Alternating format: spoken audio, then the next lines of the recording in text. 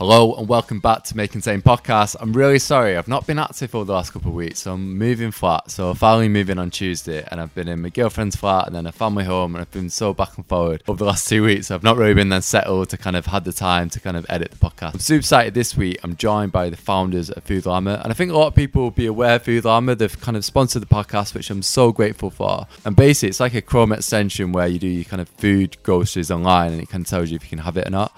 But it's great to kind of get the founders on the podcast to kind of talk about their story. I'm always really intrigued to find out like people's stories and kind of journey have got to where they are today. And obviously it's fascinating to find out how kind of Dami and Santiago met. I'm really kind of like delving deep from Santiago kind of talking about how he was selling watches when he was like 14. Having the idea behind Food Llama when he's in high school, and how that kind of experience come about from his kind of upbringing with his family, and then from kind of Dami's point of view. Obviously he lived in Nigeria for most of his life and kind of the different businesses he set up there, and then how they both kind of met online. Yeah, it's just really interesting. I hope you guys enjoy the podcast. If you do, make sure to leave me a review on iTunes, and yeah, make sure to check out Food Llama. I've been using it when doing my food shopping online at Asda, and it's also available on Tesco too. So yeah, that only come out this week. So yeah, if you do your food shopping online at either Asda or Tesco, make sure to check out Food Llama and tag me as well if you do use the product. Let me know what you think, and it'd be great to kind of hear your feedback. So yeah, make sure to check out. Grab yourself a cup of tea. Let's get to the podcast. Well, welcome back to another episode of Make It Say. So joined by Dami and Santiago, the founders of Food Llama, and I think a lot of people now will be aware of Food Llama by having them on the podcast. So yeah, thank you so much for coming on today. How are you both? Thanks, Dan. I'm super excited to be on Make Contain, and I'm just excited to talk about Food Llama. It's, it's really exciting stuff, and happy to be here. Yeah, no, it's great to obviously kind of find out more of the kind of story kind of behind it, but also more about yourselves as well. So I mean, how did you guys both meet? Like? Yeah, I think the best way to, and thanks for inviting us to be on this episode of Make Contain. I think the best way to talk about how we met is Santiago has always had this idea for, and I think he will talk about his personal story about how he came to start working on Food Llama, and he was looking for a co-founder. Signed up on the platform, and interestingly, it was at that point I also was looking for a co-founder because I was migrating to the UK. And we both connected and sized each other up. Think of it like dating. Yeah. And we thought it was an interesting opportunity. You know straight away when you meet someone, you have that gut feeling. You've got to have the initial connection. Yeah. And we thought, I particularly thought this was an exciting opportunity, more so because I used to work in food manufacturing. I used to work at Nestle. And it kind of gave me a lens of how, if we were to solve this problem, how exciting it would be, how great the opportunity would be. So yeah, that's the backstory. Yeah. And then did you work on was it Start Hawk as well at Red? Can we talk a little bit about that? Yeah, because it's pretty difficult to find a co-founder normally, because either you're how do you go about that? So it was sort of a long process for me, and I was trying to go around and I was thinking, how can I best do this? It's either you find someone in your network, but I didn't really know how else to do it. I'm sort of a first-time founder, and it was pretty difficult to go about it. But after a while, I was just sort of Googling, and I stumbled across a site called Start Hawk. And it's basically online dating, but for co-founders. Oh, really? You got the picture, you got the little bio. Whether they want to join a startup or whether they've got an idea. And then you sort of connect with people, and you have a chat with them. You tell them about your startup. You get to learn a little bit more about them. So it sort of is speed dating. Yeah, it's crazy. I remember like Bumble did that once. Where like they did it where you could like meet like friends. It was really weird, but then I think they turned it on to like meet like people with business or the same field. Yeah, it's quite interesting. Like. So I was going to say, in regards to then, obviously, you met on the platform, like, what was the next step? Did you have the initial idea was it in high school? Was you only like 14 at the time? Yeah, I mean, I guess the best way for me to go into this is sort of for me to talk about my history with allergies, intolerances. I mean, when I was a toddler, I had pretty bad eczema, and my mum didn't really know what to do about it, and she took me to a dermatologist, who essentially told her that I'd be stuck with this eczema for life. And of course, as a mother, that's something you never want to hear. What do you do? And I think she decided to sort of ignore that advice, and she thought maybe it's something to do with the food he's eating. And through a process of elimination, she learned eventually that I was intolerant to corn.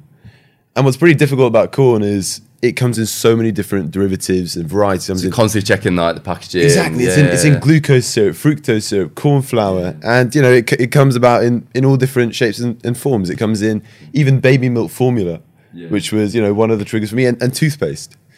And, you know, I'm also allergic to nuts. My mum is vegan. My brother's gluten-free. Are you anaphylactic? I'm luckily, I'm not anaphylactic, but, you know, I do have sort of a proper allergy to nuts.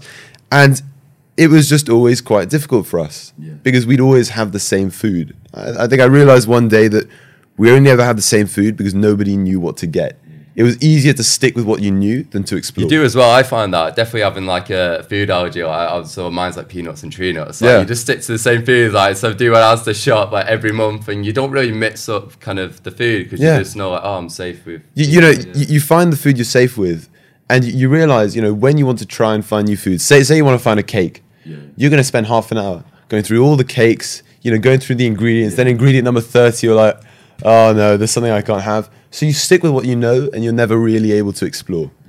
And that's the problem I saw, and that's the problem I thought. Age 14, I wanted to do something about. Yeah, it's mad you're so young as well. You had that connection. I mean, have your wife got allergies as well? You were saying before the podcast. So, I think that's one of the interesting things that when Santiago reached out, I make this joke always that I eat all kinds of food. And particularly as an African myself, when growing up, even if you had allergic reaction to food, it was most likely that your parents would be like, well, you just don't want to eat that food. It's not, you've not got any reactions to it. So it was quite new for me to learn a lot more about allergies. And then we moved to the UK, myself and my wife. And Voila, my wife, has a severe reaction to fish.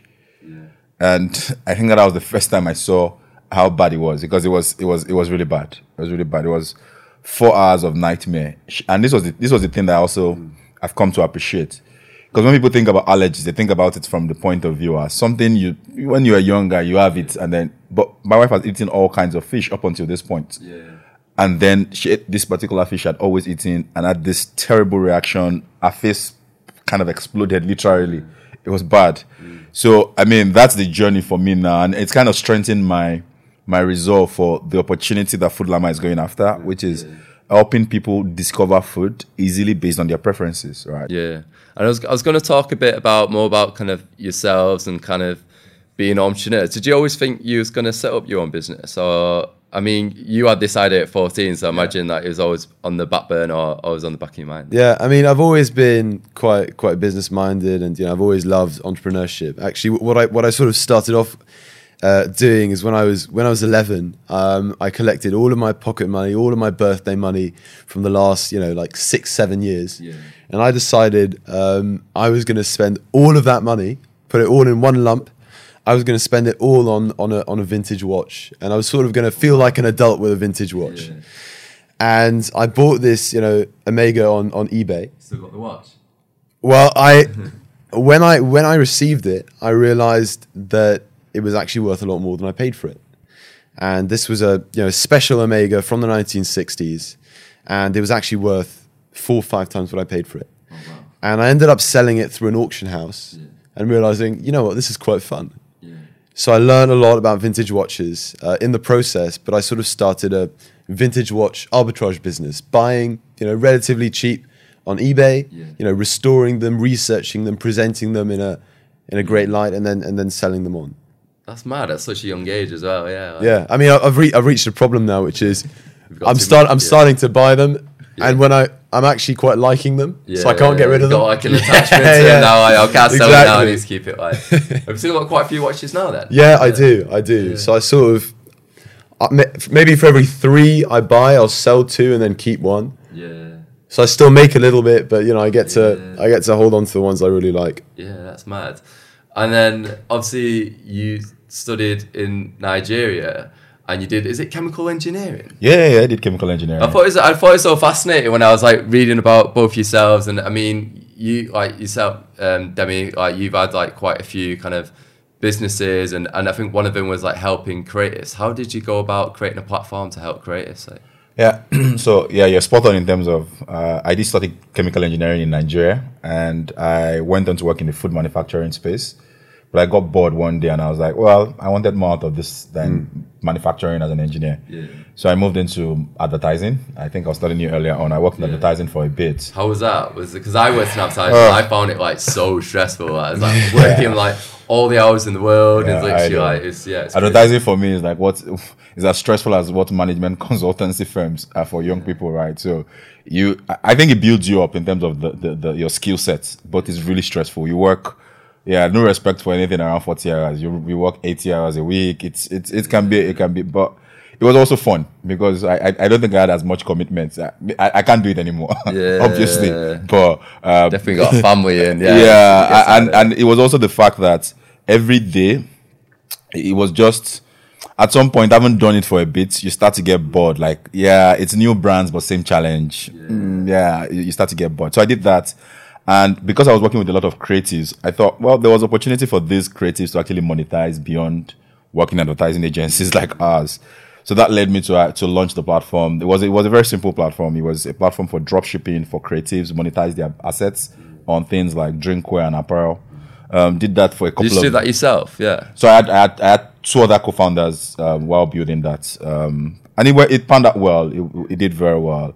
While doing that, I got into what Jack Ma launched for African entrepreneurs there. What it was called Alibaba eFounder Fellowship. And I was spending some time in China. Now, China is a different monster when it comes to... It's a different monster. In what way, like? So the way I like to think about it is that in the UK, for instance, technology is like supplementary, right? It's like dessert. In China, technology is breakfast, lunch, and dinner. Everything is. I mean, I was just impressed. Sharing umbrellas that you unlock with QR code at one point, and then you get to the next point, you're unlocking. It was just interesting seeing that phenomenal use of technology, and more importantly, was also the kinds of companies or the scale of companies that have been built in that space in China. I think for me, that was the first time I really thought about building global companies, which is what led me to deciding to migrate to the UK. Yeah. How old was you when you migrated to the UK?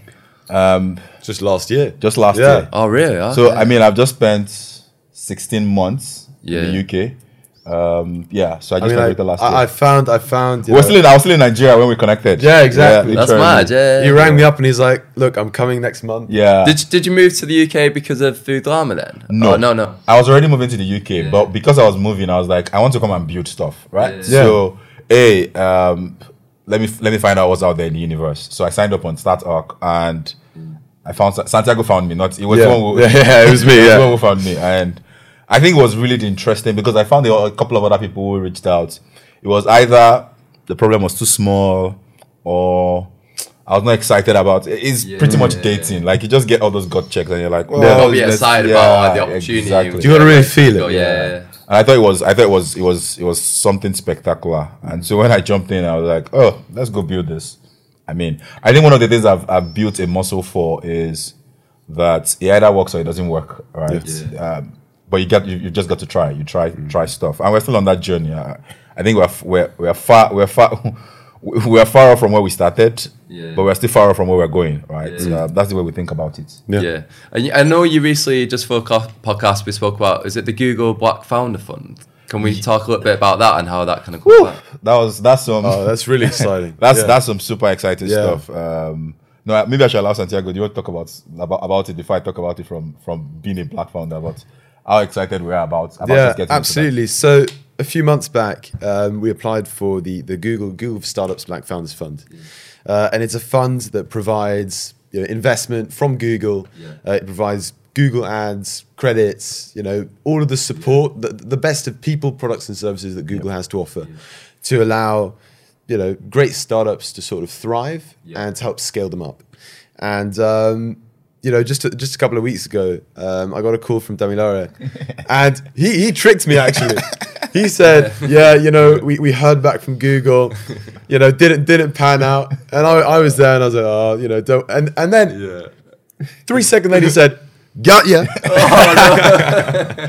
Yeah, I had to because Can't give it away. no. So it was very easy. The Google team also punked me, right? Oh, really? Yeah. So the Google team said, so after having gone through the process, the Google team said, we like speaking to you, but you need to get on this call for a 15-minute question. We've got a lot of questions we need to ask you for the selection committee to decide. So me thinking I had gone through this process and where we should be, I was like, what questions would so what more? I did a lot of So when I got on the call, the guy, one of the Google team members was saying, "Oh, how's the weather?" I'm like, "Can you just get straight to the question?" Yeah. And they're like, "Well, you got in." I'm like, "Oh shit!" So I'm like, "No, I can't bear this brunt alone. I have to. You have to pump me too. Santiago." And I know. I think. How many people get in the fund then? Is it just like a selected? So I think it was like 800 companies applied, and then 40 or so. Then 120 did interviews, and then 40. Oh wow! 40 made it through. And it's across Europe. But it's a hugely exciting opportunity for us because as a Chrome extension, well, we largely work off of Chrome. We largely work off of Google. So to have the backing and the support of Google is something that's really exciting for us and should really allow us to scale a lot too. Yeah, and I imagine it's just like trying to market and get people to like. Have you done quite a lot of marketing? Obviously you sponsored Make Contain, which I appreciate, and obviously it's great to kind of work aside you because obviously we're always like speaking on emails So in regards to like marketing, have you worked with many other like kind of influencers or in terms of marketing and getting people? Just starting now. Yeah. Just starting. So the way we're approaching it is very clear, right? We think in this space, trust is very important, right? So it's that approach we've also taken. Like we can't be building Food Llama and not be involved in Make Contain, right? It will be contradictory, right? So we think that beyond just building a product, whether you use the product or not, it's also showing that we've got a pain point that Santiago connects with, I now connect with. And so it's not just a pain point that we think is a business opportunity, it's a pain point we've both got. And then think that if we can solve this, we can change the lives of for a lot of people. So the way we have approached it is starting small, incrementally. We're starting to work with a lot more what you call nano micro influencers. Yeah. And are they like less than, is it 10,000 or 5,000? So we've got different ways we define it because we also try to look for not just engagement, we're also seeing relevance, right? Is it, you might have 100,000 users or followers, but that might not be the sweet spot for us just because of the levels of engagement, the interactions. Are they the users we're actually looking for? I think you find as well with the smaller, I mean, allergy is quite niche, but in general, usually like the smaller kind of like you said, these nano influencers have a much stronger connection with their audience. Absolutely. And and I think that's so important to kind of build that relationship. And for me, I'm always thinking like I want to put my most authentic self first, but also not lose that trust as well, because like, you know what I mean, the last thing I want is to say, "I'll get this for the sake of getting it," and then lose that trust. So I think it's so important. The other thing we're doing, and that has worked very well. I think that's how we found Make Contain, is just getting active in online communities. So whether it's the Facebook groups, subreddits, absolutely, just getting there and just saying, "Hey, we've got this. This is what we're trying to do," because we think that authentic story, just like what you said, is what connects, right? 100%, yeah. And I think people know as well when it isn't authentic, like it's not coming from the right place, and people just saying it. And you can tell when people get paid to do something and they're just saying it like wipe my teeth or whatever, or putting charcoal on the teeth, but you just know like people are just doing it for the sake of it. And like that's the last thing when you've built like such a strong community, and I see it as a community. I don't personally see it as an audience, but like when you've got that relationship, the last thing you want is to harness that or ruin it. And I think it's so important. Yeah, I mean, we've built a product we're really passionate about because it's a product that solves problems that we have. Yeah. And a product that solves problems that so many around me and so many around Damilola have as well. So it's a product we know can have huge impact, and I think we're just really passionate, and we want to get it out. And I think like obviously since using Food Llama, it's so easy to like distinguish what you can have or not, and even like it gives you like alternative options, which is great. I guess I better describe Food Llama a little bit, for the audience and for everyone listening. So Food Llama is a browser extension, a little bit like Honey or Grammarly, and when you're on your computer, when you're on Google and doing your online grocery shop, you tell us you and your family's food preferences. So you could be gluten-free, someone else in your household could be vegan or avoiding palm oil, whatever it is, whatever combination you have, we can deal with it. And when you go onto your favorite grocer site, say it be Asda, when you scroll through Asda, without having to click on the products, you can immediately see what you and your family can or can't have. There'll be a green tick or a red tick. Red cross. And the red cross indicates that you can't have the product. The green tick indicates you can. So without having to click on products, you can scroll through and immediately see what fits your preferences. And there's a whole discovery section as well. We know that, someone in your family is dairy free and you're vegan and someone else can't have nuts. And previously it was pretty difficult for you to find an ice cream. But now, knowing your food preferences, we can say there's a brand new, highly recommended ice cream that, it's got 5 out of 5 stars. It's a good price and it's highly recommended, and everyone in your family can have it. How about you try this? I was going to ask as well, obviously, like, you obviously set up Foodland, you had the idea when you was quite young, and then to even like just start it now, I think a lot of people have these ideas, but they don't know how to kind of take that first step. What was that kind of first step for you to kind of start? Yeah, I mean, it was pretty difficult because, I'm quite a young founder. Yeah. And whenever I went out to people and, told them about the idea, I kept on being told, do it after college, wait until you're done with university, just wait. And I think that's wrong. I think if you've got an idea, you need to take the plunge and you need to just go for it. You've got the drive and, something else could come out in the future. But if you don't try, you can never succeed. I think you probably start overthinking it as well. If you keep waiting and waiting, like, yeah. And, you'll always look back and think, I could have done that. I should have done that. But if you go for it. Was you worried about like your age? Like you said, you was like 18 and whether that was going to get in the way in terms of like finding get people on board or kind of find investors? Like. Yeah, I mean, I think how I always started off with it is, you end up finding people who back people rather than looking at the number. And, of course, that's what I found with Dami too. You talk about your story, you talk about your experience, you talk about your passion, and the right people see through the number, they see through the age, and they know that regardless of the age, they found someone. Yeah, great your to build age shouldn't like stop you. Like, if you've got an idea and like you've got, like you say, the right vision or you've got the right passion, then people are gonna kind of believe Absolutely. in that. And I think that was one of the excitement that even our early backers saw, because when we got this question of, well, Santiago is very young, we're like, well, think about some of the tech people that. Billions of people use their products. Mark Zuckerberg, think about Mark Zuckerberg, 19 years so old. we used to make this joke. We're like, well, maybe I'm the Steve Wozniak, and or I need the Bill Gates. That kind of relationship thing. That it works perfectly. Yeah, it works well. Yeah. I think that's the main thing. Is like, because if you're working together like all the time, you need to make sure that like even between you, like, you get on and like, you all on the same which is page, why you go through sort of the startup dating process. Yeah. You find the co-founder. I've have to check that StartHawk. Yeah, StartHawk, great platform, and it was actually the first platform. It was the only platform I found. Yeah, that I found a actually few did others, like but I think, it was Well, like Tinder. It was a good Tinder. for anyone- Tinder for co-founders. This free For anyone publicity for startups, who's out there and who wants to start a business, who wants to find a co-founder and doesn't know how to, free publicity for them, but try out StartHawk. It's really helpful. I was going to ask, was it quite hard to find investors? Like, sort of leveraging. Well, for us, it was leveraging our network. Reaching out to people with cold emails and trying to find people who are connections new and getting introductions. So don't be dissuaded by that. You can always find people who someone else knows, who someone else wants to introduce you to. I think the other point I wanted to add, which to this point you said, was some of our investors were brought onto the deal because of an investor that was within our network. So they were second degree networks, third degree networks. We probably would never have gotten access to them. We got introductions. But the moment they were convinced, they were like, okay, this sounds like something exciting. I'll tell someone about it. And when someone invests, this is me just like not knowing, but when someone invests into the company, do they own a percentage? Yeah. They do. Either they own a percentage now or they get a promise of owning a percentage in the future. Yeah. Right? You've got different instruments for that.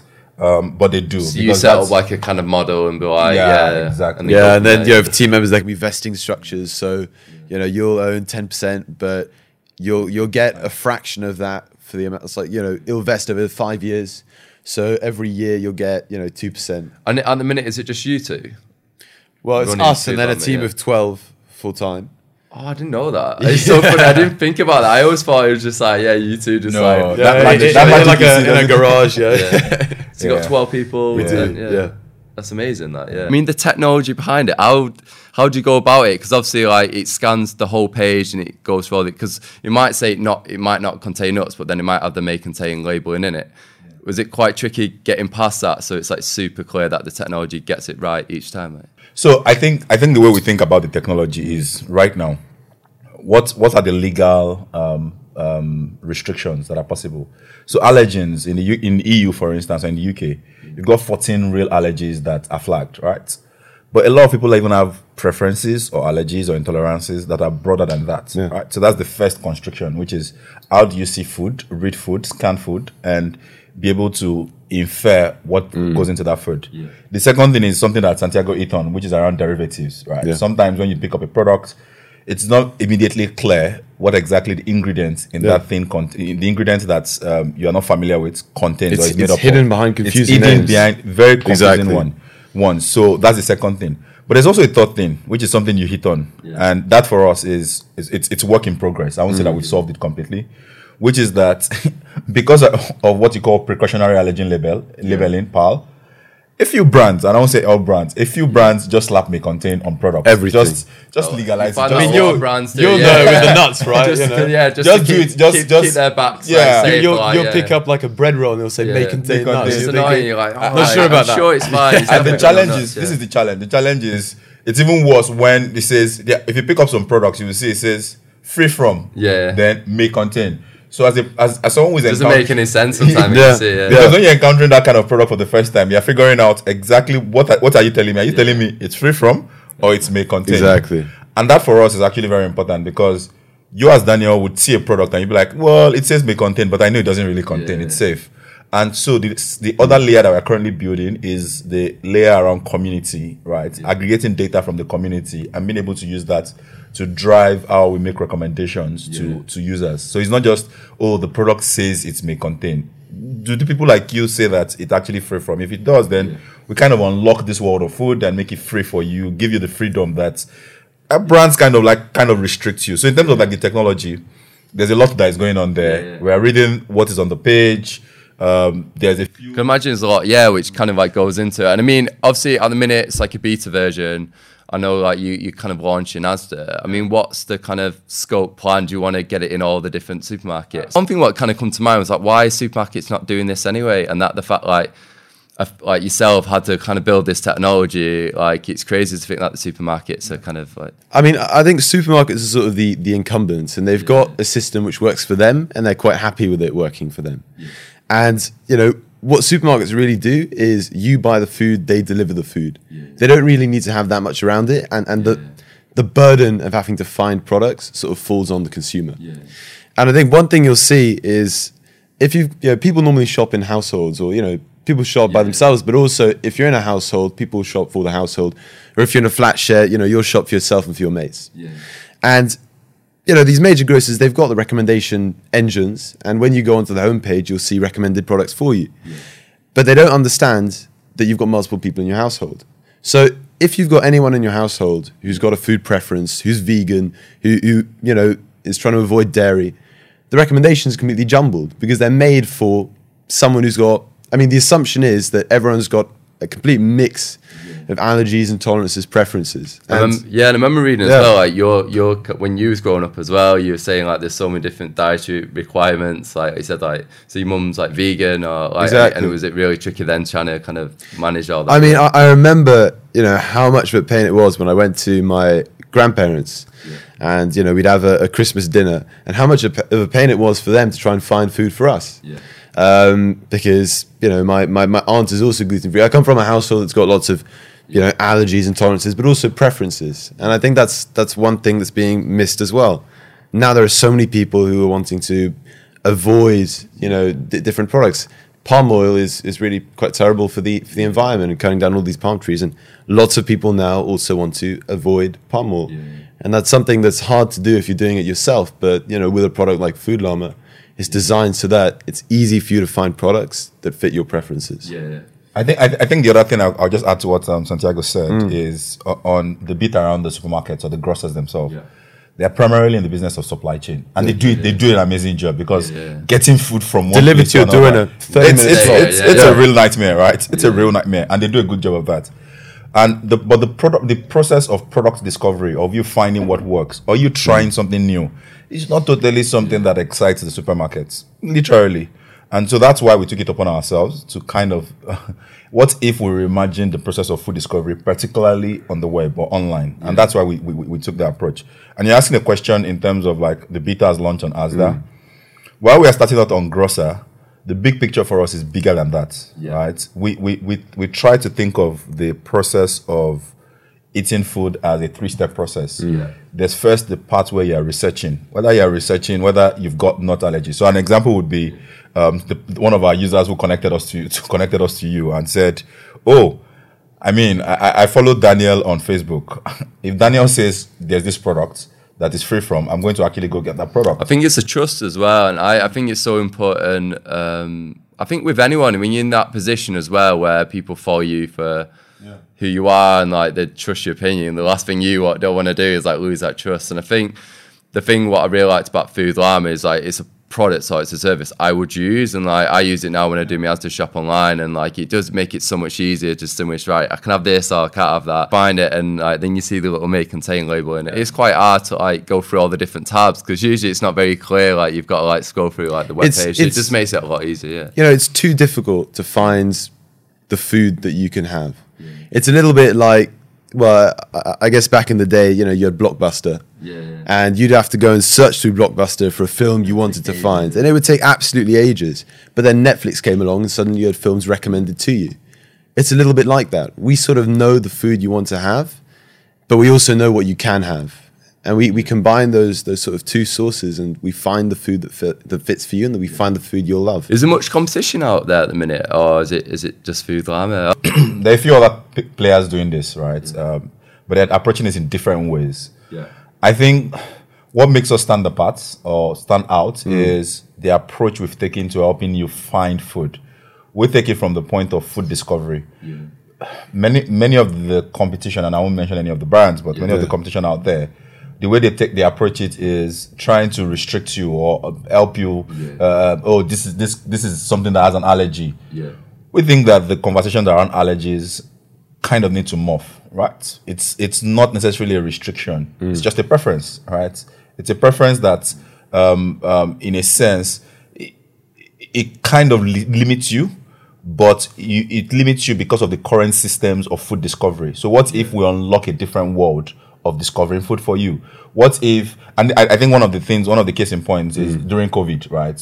Things that happened during COVID where supply chain was disrupted. Your favorite brand, for instance, suddenly was no longer in stock.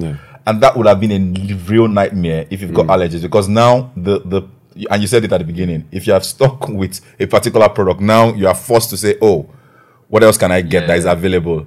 And that can be challenging. And I think even though it was COVID then, now what is even changing the conversation is things around the rising price of groceries, right? So everyone is saying, I've got allergies, I've got preferences, but the rising price of food, and you're thinking, can I get cheaper? Like free from food as well. Exactly. Exactly. So can I get something that's cheaper, but still works for me? And that process, it's a nightmare if you use the current system of finding food. And that for us is the excitement. I mean, the current system is all about, you know, oh, you can't have this, avoid that. We're all about showing you new things you can have. So it's discovery and sort of opening up your world. Like opening your eyes, in it. Exactly, rather than telling you, shut them. Yeah. And then, at the minute, obviously, it's free. You're going to try and keep it free. Or absolutely. Yeah. I think I could speak to that a bit. For the longest time, we believe that it will always be free. Because we recognize that the more we help users discover food, the more opportunities that we can use to monetize, right? And monetizing for us in the future is still a long-term play, still a future play. Because if we think about it as at today, it's almost like what happened in the fashion world. In the fashion world in itself, brands would make clothes and force it down your throat. But right now, there's a lot more conversations around consumers actually pulling out the clothes from brands themselves. So we're also thinking of this future where we can influence even how food brands actually manufacture food, because sometimes the ingredients that is problematic can actually be swapped out. It's not that difficult, right? There's just a lot of commercial or economics around that problematic ingredient. But the problem is the brands also don't know that this household or these consumers in their household, they've also got this thing. So if we're able to show that kind of data to brand and say, hey, you're making this product, but this one problematic ingredient is the most problematic ingredient for many of your users or many of your consumers. Swap it out, and you would suddenly see that a lot more consumers can buy a bigger SK or a bigger stock keeping unit of your product, right? And therefore, they lower their spend on groceries. You kind of make life easy for your consumers. And I think with people with allergies as well, I think it sometimes takes a while to like build that trust up. But I think once you've got that trust, with the brand or the products or the service, and they'll keep like using it. And I think even I remember on my Instagram, when I find like a good restaurant, I always end up going back there every time. Like, and I imagine it's the same like when it's just getting people to like try it and see how helpful it is. And after that, we're creatures of habit. When we have stuff that we found and we like it and we know it works.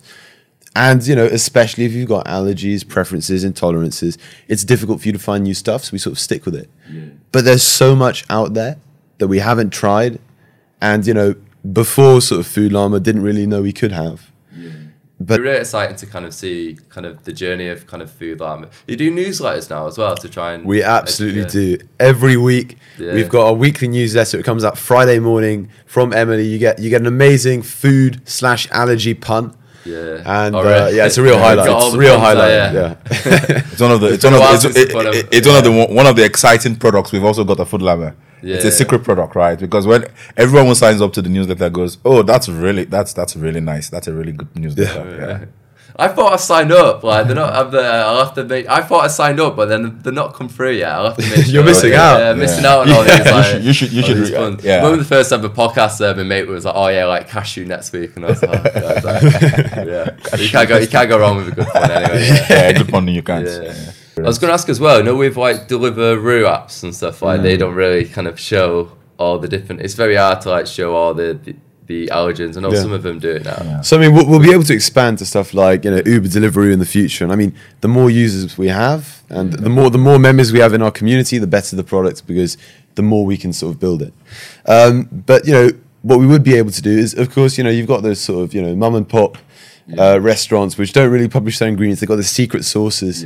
But you know, the big chains, Wagamama, you know, all of those, Pizza Hut, those sort of things, they publish their ingredients. So we'd be able to help in that journey as well. And actually, one other thing I'm quite excited about is in the future we can even expand to recipes. So you could be on BBC Good Food or you know, Good Eats. You could find a recipe you really, really love, but without limiting yourself to recipes that are just have ingredients that work for you. You could just, you like the look of a recipe. It could be, you know, some amazing chewy chocolate cookies.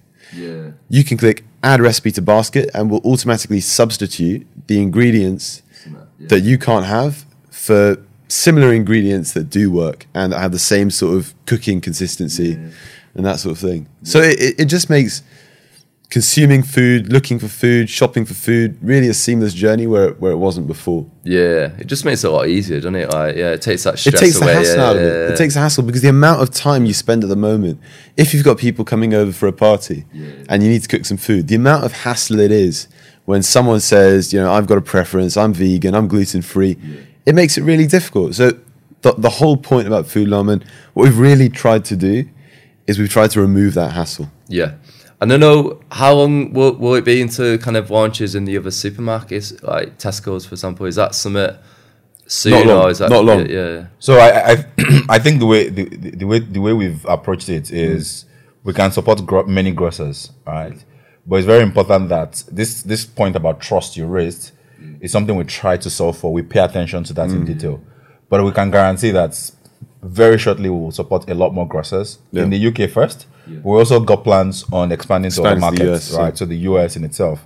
But once we get past this very early days of beta and speaking to users and getting very clear feedback, we will be able to support practically all the major grocers. Imagine like US is another kettle of fish. So, that's a big kettle of fish. That's a big kettle of fish. That's what I was thinking. But what I'd really recommend to anyone listening is we're on Asda now. Give it a try. But actually, if you sign up, we notify you whenever we bring a new grocer on board and whenever we're on a new grocer. So if you sign up now, you can be among the first to try out, you know, as soon as we're on your favorite grocer. Yeah, amazing. So yeah, if anyone wants to obviously check out, it's heyfoodllama.com. And yeah, you can download the Google Chrome extension. Like, do you know like I was going to ask you in terms of like people using Chrome extensions, like what's the percentage of people on Google? Does everyone use a Chrome? Is it tricky? Did you see that thing I shared on the Slack channel? No, I didn't. What was it?